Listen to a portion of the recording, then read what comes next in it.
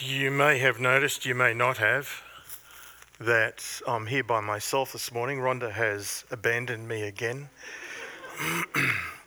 Rhonda is away on a teachers' retreat. She goes on that annually every year. 6, 7 or 8 teachers from the school where she used to teach, they still head off for a weekend together and they do all sorts of fun things together. So that's where she is, enjoying herself, which means, of course, that I had to get my own breakfast this morning and dress myself. It's very difficult. I've been married for 46, almost 47 years. And it is difficult to know how to do all of those things as a mere male. I hope she has a lovely time. She'll be back this afternoon. Something else, sad news. Back in January, I think it was January the 1st, we had a baptism of a young Aboriginal boy, Indigenous boy, Daryl Diamond. He was 14 then. And he'd been for several years dealing with cancer, even at that young age. And sadly, yesterday morning, Jayrone passed away after his 15th birthday, some earlier on this year. His mum and dad were with him. His mum just had a new baby boy. So that was a blessing for him to know that. He was out of the hospital, he had gone home, and he died at home with his mum and dad. So Jayrone will pray for the family, and eventually the body will be moved back north. I'm not sure where, Mount Isa or Darwin perhaps. Rod and Dot Hockey are up in Darwin at the moment and attending another funeral up there, and they're of course in touch with the family and will undoubtedly participate in it. But I know some of you had been praying for Jayrone and for that family, and I just wanted to let you know that. So let's pray together and pray for them and for ourselves.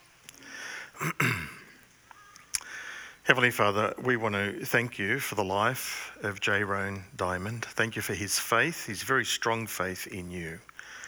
And just for his faithfulness amidst all of his limitations in being obedient to you, being baptised and seeking to be loyal and faithful to you. Bless his mum and his dad. Be with them in this time of mixed time of grief, but also joy with a new little babe.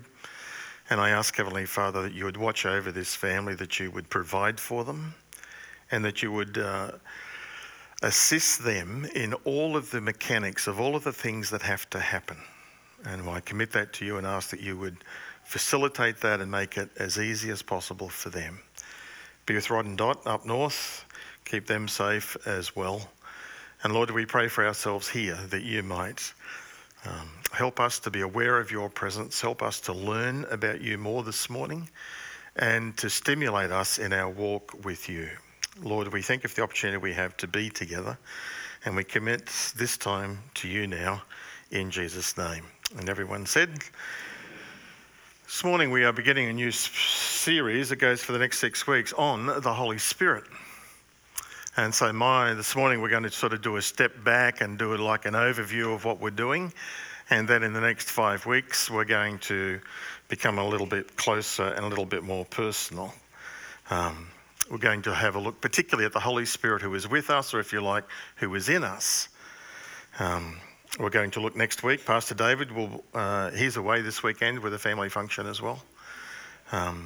He's going to preach next Sunday on what the Holy Spirit does in our life. And of course, there's a vast list, so he's going to have to be a bit selective in doing that. So pray for him as he prepares for that. Then we'll talk about being filled and baptised with the Holy Spirit, which can be controversial.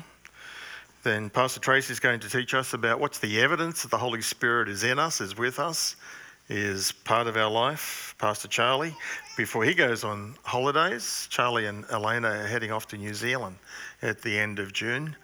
Elena's sister, Winnie, has been diagnosed with Alzheimer's, and that's a burden for them. And they're going to New Zealand to have a family conference and conversation about what's the way forward. So pray for Charlie and Elena, please, that I know God's direction and wisdom in all of that. Before he goes, we're going to flog him hard. He's going to talk about the fruit of the Spirit and the gifts of the Spirit. That'll be a 3-hour message before he goes. And then I'm going to finish the series off at the end with what are the sins that we can commit against the Holy Spirit. The Bible is very specific about that, and there are things that we need to be aware of and warned about. So that's where we're going.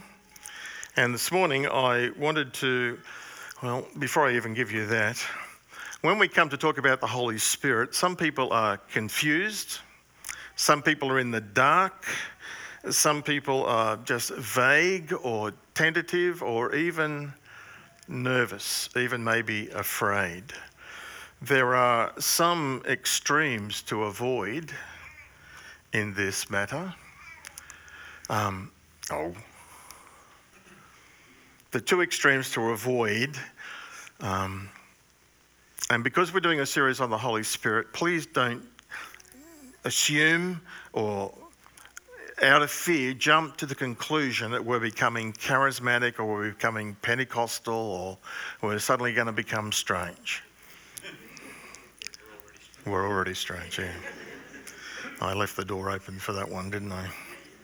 I had a person come to me last week and they said, "Do you think the church is becoming more charismatic?" And I went, "Huh?" We spoke about it and I said, well, we certainly are trying to become, more connected in our sense of worship and connected as a church and that. But that's not what charismatic means. I told them what charismatic meant and they went, "Oh." So if this is an area, and some of you have come out of painful experiences in some churches where strange things have happened. Now, please don't hear me either saying that charismatic churches and Pentecostal churches are dangerous. I'm not saying that at all. What I am saying is that some charismatic churches, some Pentecostal churches, some Baptist churches, Anglican, some go to these extremes. And we need to avoid the extremes. What are the extremes? Well, on the one side, there are those who are cessationists. They believe that all of the gifts and the miracles and everything else that happened in the New Testament have ceased. It's over. It's not for now. That following Jesus is all about propositional truth that we have in our heads, and it's reading the Bible, and that's it. It's a mental thing, relationship. On the other extreme are those who are sensationalists. Cessationists, it's stopped. Sensationalists, it's all about emotion, and it's about being worked up, and it's about being frothing at the mouth and, throwing yourself around. And it's not about the scriptures, this is about what you feel. That one's all mental and mental only. This one's emotion and almost emotion only. And there are some churches, and they're not necessarily bad churches, but there are some churches who people go to that church to be emotionally lifted up. And that gives them enough energy then to go for another week. Then they have to go back and get another injection the following week. Now, it doesn't have to be a bad church that does that. But that is a dangerous way to behave because it's overemphasizing the sensationalism of it all. If I don't get a miracle, if I don't feel the buzz of the Holy Spirit or something, then I must be distant from God. It's just extreme. And so we certainly want to be avoiding that. In this series, we want to dispel the confusion and embrace the wonderful life of the Holy Spirit within us, transforming us and also transforming our understanding of who God is. The Holy Spirit, Francis Chan wrote a book called The Forgotten God. It's a book about the Holy Spirit, the forgotten God. We emphasize so much God the Father and God the Son. We forget about God the Holy Spirit. That's not true for many of you, but it might be true for some of you. In fact, one of the criticisms that I have heard of Baptist churches over decades is that, and that's this group particularly, that the Trinity that they believe in is God the Father, God the Son, and God the Holy Scriptures. Not God the Holy Spirit.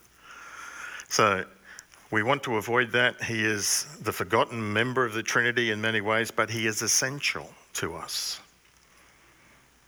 He's essential because you can't be saved without the Holy Spirit. He's the one who convicts us of sin, who grants us repentance, who enters our lives at conversion, who baptises us into the family, making us part of the body of Christ. John 3:5, that's what Jesus said to Nicodemus. You've got to be born again, born of the Spirit. You can't have assurance of salvation without the Holy Spirit. Romans 8:16.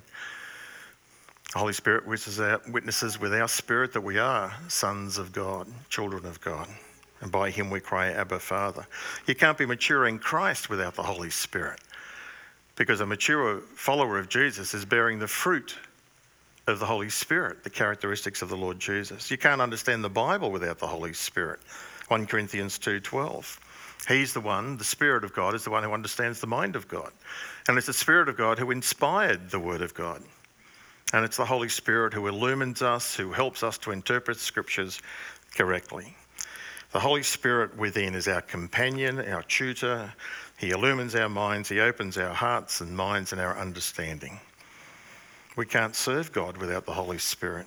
He's the one who gives us the gifts.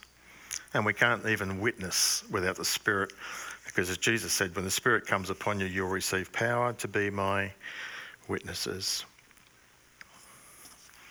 Many people think of the Spirit, and when you try to explain the Spirit, as we're going to try and amplify in this series, is that some people erroneously think of the Spirit as a force, as an it, not as a person.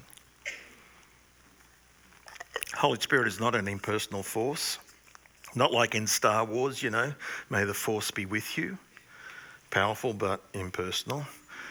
The Holy Spirit is not a divine vibe. He's not a hum or a buzz. He's not a thing. He's not an it. I often hear, particularly new believers, but I hear sometimes believers talk about the Holy Spirit as an it. He's not an it.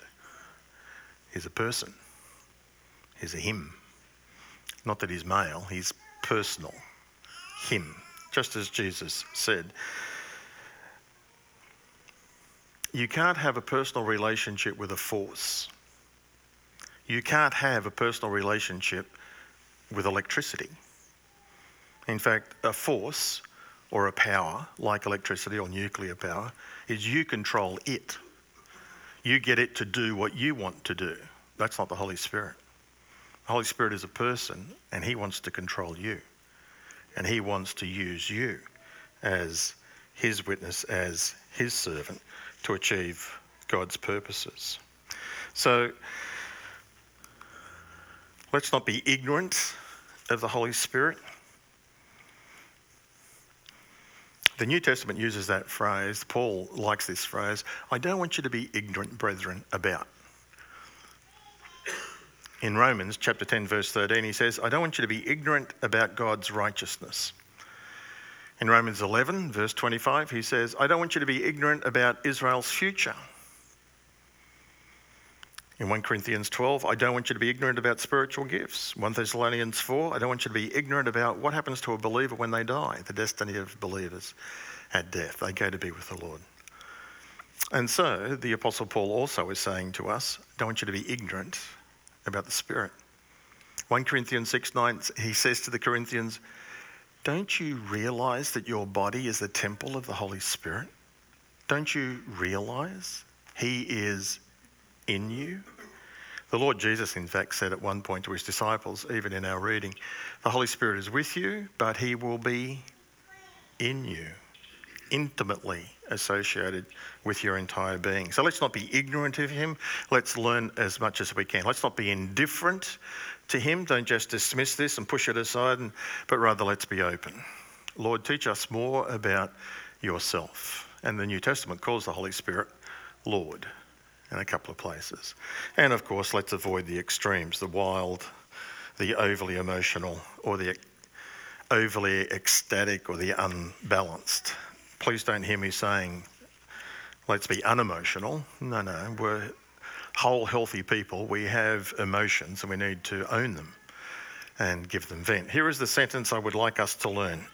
We'll test this at the end. The Holy Spirit is a divine person who helps us. The Holy Spirit is a divine person who helps us. Got it? Got it? Closing prayer? That's all I got. Turn to the person beside you and tell them, the Holy Spirit is a divine person who helps us. Come on, do it.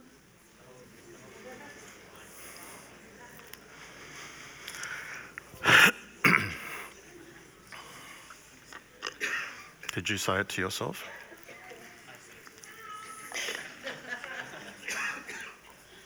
Three points come out of that sentence. Three things for us to learn today. The Holy Spirit is a divine person who helps us. Number one, the Holy Spirit is a person. It's not a force. It's not an it. He is a person. He has a personality. Personal pronouns are used of him. The Lord Jesus spoke about, if I go away, I'll send to you another advocate, one just like me. He will lead you into all truth. He has the attributes of a person. In John 14, 15 and 16, if you read through that passage, and I can encourage you to do so, he teaches, he testifies, he convicts, he guides, he speaks, he declares, and he takes what is God's and he shares it with us. He's a person. He does what persons do.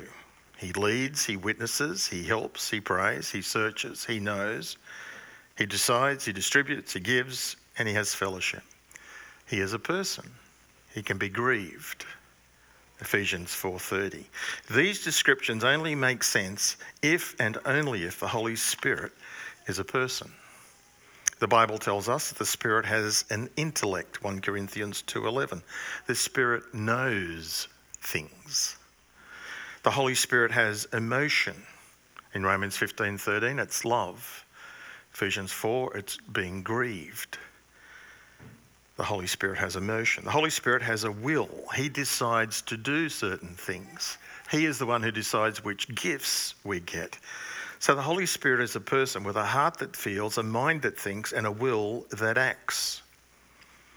In fact, the Lord Jesus says in John 14 and 15, I'm going back home. I'm going to heaven. I'm leaving you. I won't leave you as orphans.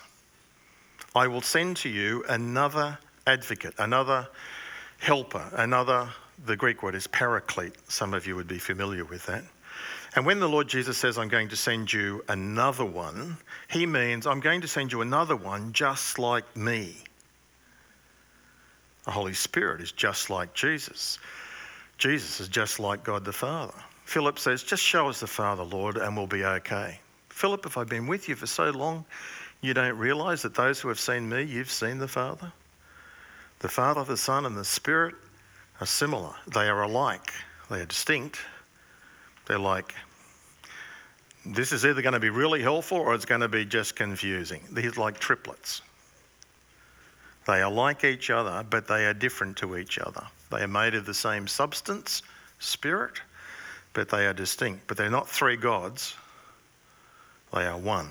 So there is only one God, one divine being, made up of these three persons. If I was walking down the street and I had an ice cream and I dropped the ice cream and I turned to Rhonda, the source of all income in our household, and said to her, can I have another one, please? Another one. She would ask me, do you want one exactly like that or you just want another one, a different one? In the Greek, they use two different words. They have two words for different or another. Two words for another or for different. One means different and different to the one that I had then. It's another one, but it's different. So instead of getting, a Magnum, classic Magnum, I'm going to get an almond-coated Magnum. Similar but different. On the other hand, if I had a classic Magnum, which are the best ones, I think, and I said, I want another one of those, it means I want another classic one, just like that one. That's the word Jesus uses, allos. I'm going to send you another advocate, another helper, another meaning one just like me. Just as Jesus was a person, so the Holy Spirit is a person. And the Lord Jesus said, it's good, in fact, that I go away, because if I don't go away, I can't send you the Holy Spirit. In other words, Jesus is saying to us, you are better off with the Holy Spirit than we are with him in the flesh. And you think about that just for 10 seconds and you realise, yeah, that's true. Why? Well, if Jesus was here in the flesh, where would he be? Jerusalem? He'd be over there, not here. Whereas the Spirit is here. Not just here, here. Jesus says, it's better that I go away, because then I can send you the Spirit, who is like me. And the Spirit in us is Jesus in us. When Jesus says, lo, I am with you always, even to the end of the age, he means I in my Spirit am with you, because the Son of God is at the right hand of the Father. Holy Spirit is a person. He's become resident in us if we are believers in the Lord Jesus. And the reason he has become resident in us is because he wants to be president of us. You may need to hold an election. Who's going to be in charge in your life? Spirit, the Lord Jesus by his Spirit, or self? The reason he becomes resident in us is that he might be president of us. He certainly has desires and there are things that he wants to do in us, and Pastor David's going to amplify that for us next week. So the Holy Spirit is a person. The Holy Spirit is a divine person. He's God. He is the third person of the triune God, the Trinity. As I said, there's only one God, similar substance. He's not a lesser God. He's not a being or an angel. He's not a substitute name for God. Some people mistakenly think, when you start thinking about the Trinity, it does get pretty difficult, doesn't it? It's something we take by faith in the revelation of God. It's not something that we can reason. It's not against reason, it's above reason. It doesn't contradict itself. The Holy Spirit is a divine person. When some people think about the triune God, they think there is one God. Sometimes he's the Father, sometimes he's the Son, sometimes he's the Spirit. That's called modalism. They were in different modes. But that's incorrect, because that means the Father, the Son, and the Spirit are simply faces of this one God. They're not faces, they're persons linked together. And the Holy Spirit is one of those persons. All three appear together at Jesus' baptism: the Father's voice, the Spirit in the form of a dove, and the Lord Jesus, the Son, in the waters of baptism. When Jesus told his disciples, go into the world and make disciples of all nations, baptize them in the name, singular, of Father, Son, Holy Spirit. The three appear together. They appear in not just baptisms, they appear in the benediction. In fact, if you read through the New Testament very carefully, you will find that the Trinity is mentioned in each of certainly most of the New Testament books, and there'll be scattered references to the Father, to the Son, and to the Spirit. They'll be there somewhere together, sometimes in a one verse, sometimes in a paragraph, sometimes in the chapter. There's this perpetual Trinitarian theme flowing through the entire New Testament. In the book of Acts, the terrible story of a couple, Ananias and Sapphira, who sold a piece of property, and they pretended to bring all of the proceeds, the profits, to the church. They didn't have to do that, but they were looking for egotistical satisfaction or self-glory or something. And Peter said to them, Ananias, how is it Satan has filled your heart so that you have lied to the Holy Spirit and you've kept for yourself some of the money you received for the land? Didn't it belong to you before it was sold and after it was sold? Wasn't it at your disposal? What made you think of doing such a thing? You haven't lied just to human beings, you have lied to God. Why did you lie to the Holy Spirit in verse 3? Why did you lie to God in verse 4? You can link those. The Holy Spirit is a divine person. That was Acts chapter 5, verses 3 and 4. He does what God does. He knows and comprehends the thoughts of God. He is eternal. He is the creator. He is omnipresent. Where can I go from your Spirit? He is the one who reveals God. He is a full and equal member of the Godhead, therefore worthy of receiving prayer, praise, worship, glory, and honour. Don't think of the Holy Spirit as the Father's servant or as somebody who is subservient to him. He is one with and he is like the Father and the Son. He is a divine person. Everything we can say about God, we can say about the Holy Spirit. And in fact, I like this phrase: the above us God of the Old Testament has become the with us God in the Gospels has now become the in us God of the New Testament. Father, Son, Spirit. The Holy Spirit is not only a divine person, he is a divine person who helps us. I came across this illustration, which I found very helpful. He is the executor of the will of God. Some of you would have been executors of people, loved ones, family members who have passed away, and you're the executor of their estate, of their will. An executor has a job to do when somebody has died. And when the person has died, the inheritance becomes available to someone else, and it's the executor's job to make sure that they get what the one who died wanted them to have. That's what the Holy Spirit does. The Lord Jesus died, and now it's the Holy Spirit's job to make sure that all of us inherit, we receive what we have inherited, what he died to give us.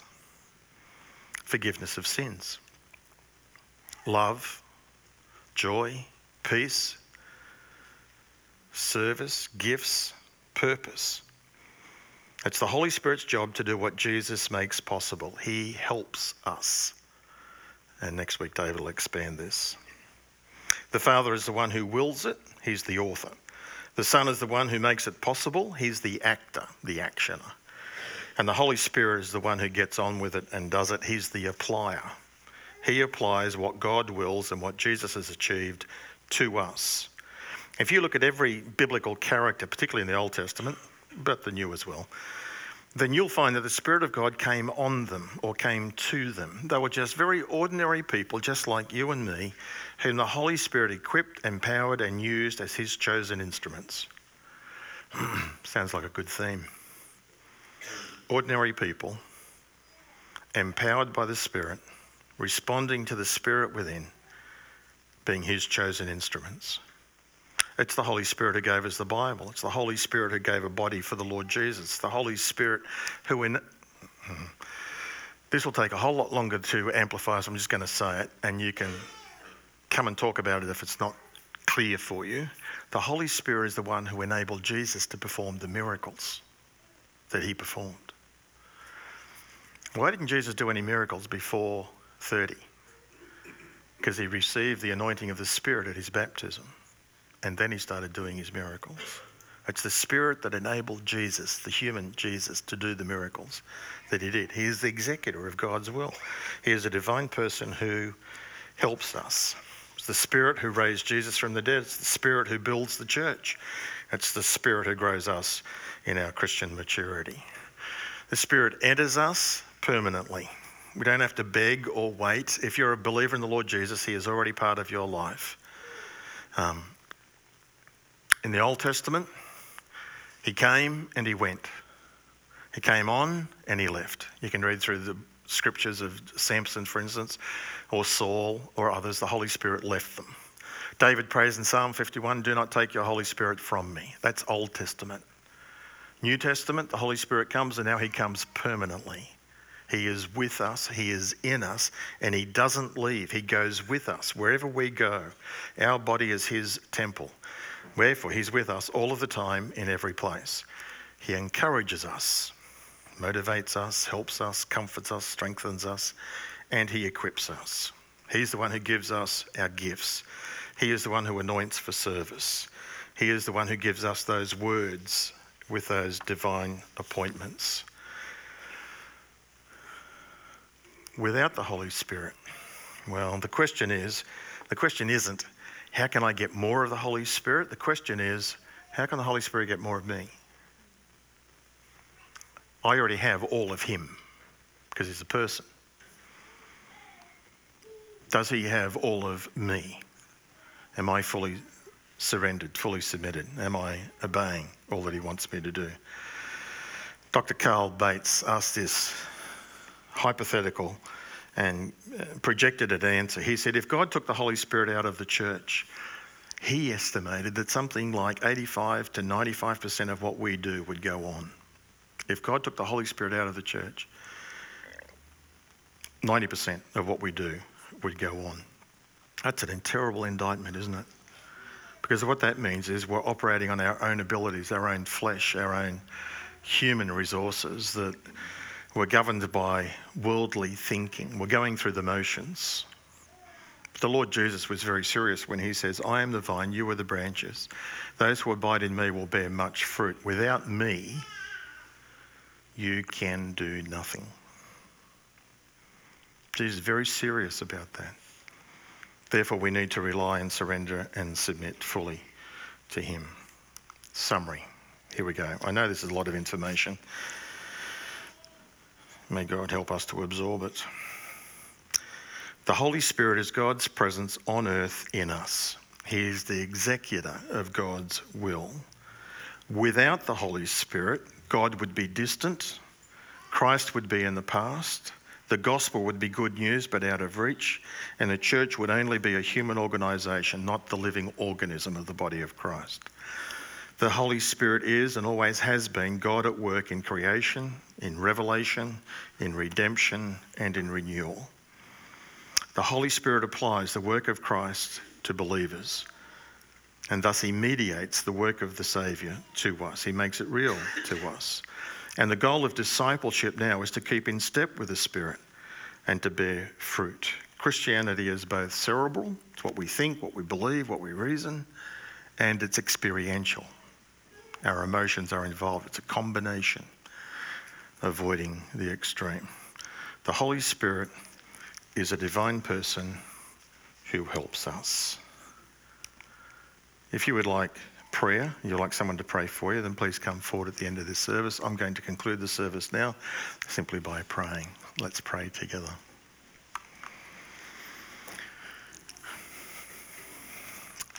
Heavenly Father, we are on a journey with you, learning more about you and particularly learning more about your Spirit, the divine Holy Spirit. I pray that you might guide us in the weeks ahead, that you might draw very near to us, release us from any shackles that bind and limit us, and Lord, have your way perfectly in us and through us. May the God of hope fill each of us with joy and peace as we trust in him, so that we might overflow with that hope by the power of the Holy Spirit.